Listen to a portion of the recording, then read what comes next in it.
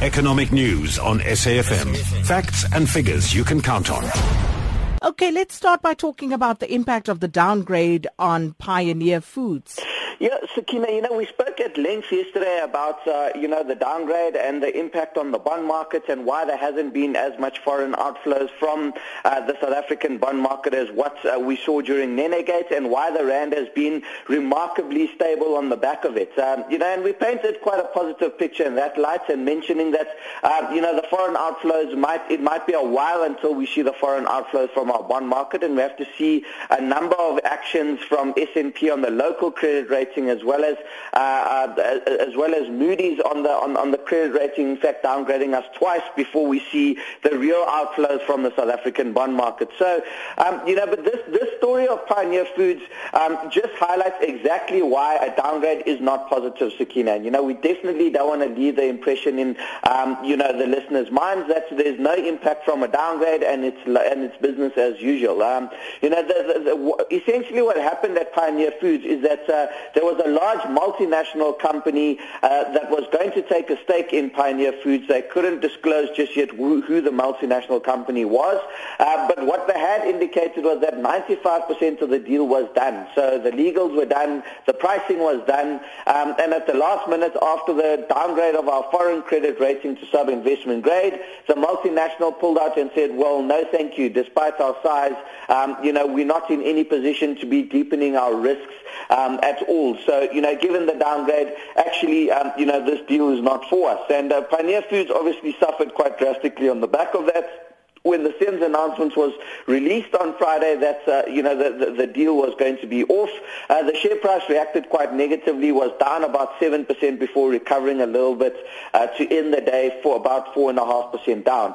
So, Sakina, this is sort of a direct example of just exactly how devastating the downgrade could be. While it might not translate into outflows from the bond market immediately, it definitely does affect confidence quite drastically, and we're seeing the equity market certainly bearing a lot of the brunt as foreigners leave our equity market, or are net sellers of our equities, particularly in the mid-cap space where they're concerned about the prospects for some of those businesses moving forward, especially those which have significant exposure to the South African economy.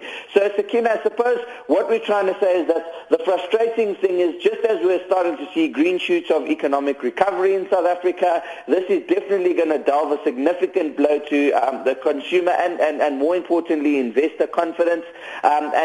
Just as investor confidence was recovering, so when we see the investor confidence number coming out for March, we're going to see a shockingly bad number. And that brings a lack of investment, and that brings a lack of potential foreign direct investments. And we know how important that is to growing the South African economy, given how low our domestic savings rate is.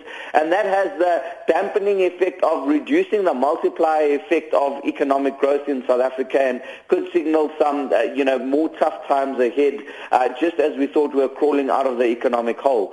So, these are some of the impacts that we're seeing. But, with regards to the rand, it's obviously, global developments which is driving the strength of the rand. And every time there's risk on sentiment, and there's been significant risk on sentiment in the last couple of weeks, given inflation peaking in the developed markets, given reducing inflation in the emerging markets, given increased signals of global growth continuing to gain steam, and given political developments, particularly the victory of Emmanuel Macron in the primary French elections yesterday, there's been significant risk-off sentiment, and that's been driving inflows into emerging markets, and hence the rand has been strengthening. So despite all this panic with regards to business confidence and with regards to foreign direct investments, the fact that there's been risk on sentiment globally has kept the rand fairly stable.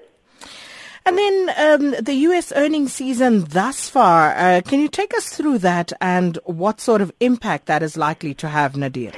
Yeah, Sakina, I think the biggest concern that investors had coming into this earnings season is that the returns we've seen from the U.S. equity market have been predominantly driven by what we call multiple expansion. So it hasn't been driven by the fact that the underlying companies have been growing their earnings very rapidly. While they have been growing their earnings, the extent of returns we've seen from the U.S. equity markets have far outstripped the rate at which they were growing their earnings. So, what market participants were hoping for was that we're going to see some fairly aggressive earnings growth. We're looking at penciling in around 8 to 9% headline earnings per share growth for the S&P 500 in this quarter.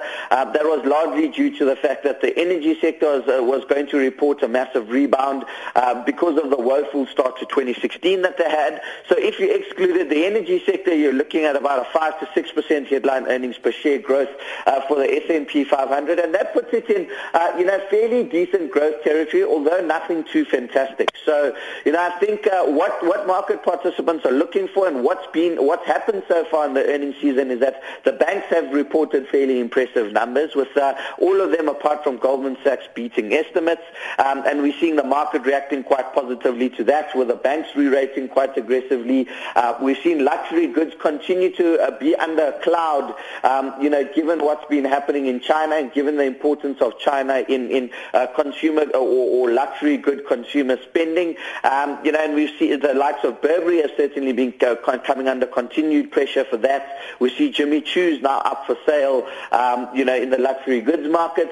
And we saw LVMH reporting fairly decent numbers, but still under the cloud of, China slowing.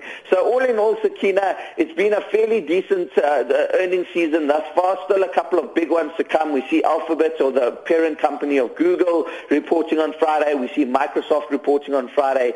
Consumer goods companies, McDonald's and Coca-Cola, reporting today. So all in all, continuing to look for earnings growth and hoping that returns from the U.S. equity markets can now be driven by earnings rather than multiple expansion, or at the very least see significant enough earnings growth to warrant the premium multiple that we're seeing in the U.S. and not seeing a derating of that multiple and a correction in U.S. equities. So Nadir, what is driving the commodity prices and the outlook? It's quite an interesting one, Sakina, because anecdotally we all know that China is exceptionally important to the outlook for commodity prices, particularly metal prices. Now, and oil is obviously driven by its own dynamics, so let's park that aside for now. But commodity prices are driven, very extensively by, the fate of the Chinese economy. Is the Chinese economy expanding? Is the Chinese economy contracting? At what rate is the Chinese economy growing? And, if one looks at a chart, or if one looks at data comparing the rate at which Chinese authorities are stimulating the Chinese economy, or the extent of monetary expansion that's happening, how much liquidity are they injecting into the Chinese economy, that's very much correlated to commodity prices with a slight delayed effect. So what we've seen more recently is that in this economic transition from investment-led growth to consumer-led economic growth in China, we've seen the central bank continuing to stimulate with the addition of liquidity and the addition of stimulus in order to keep the growth number in and around the 6.5% to 7% level. And as a result of that, it's been highly supportive for commodity prices, and we've seen commodity prices rebound quite hard. More recently, we've seen, a slight downtick, or, in the case of iron ore, quite an aggressive downtick in commodity prices.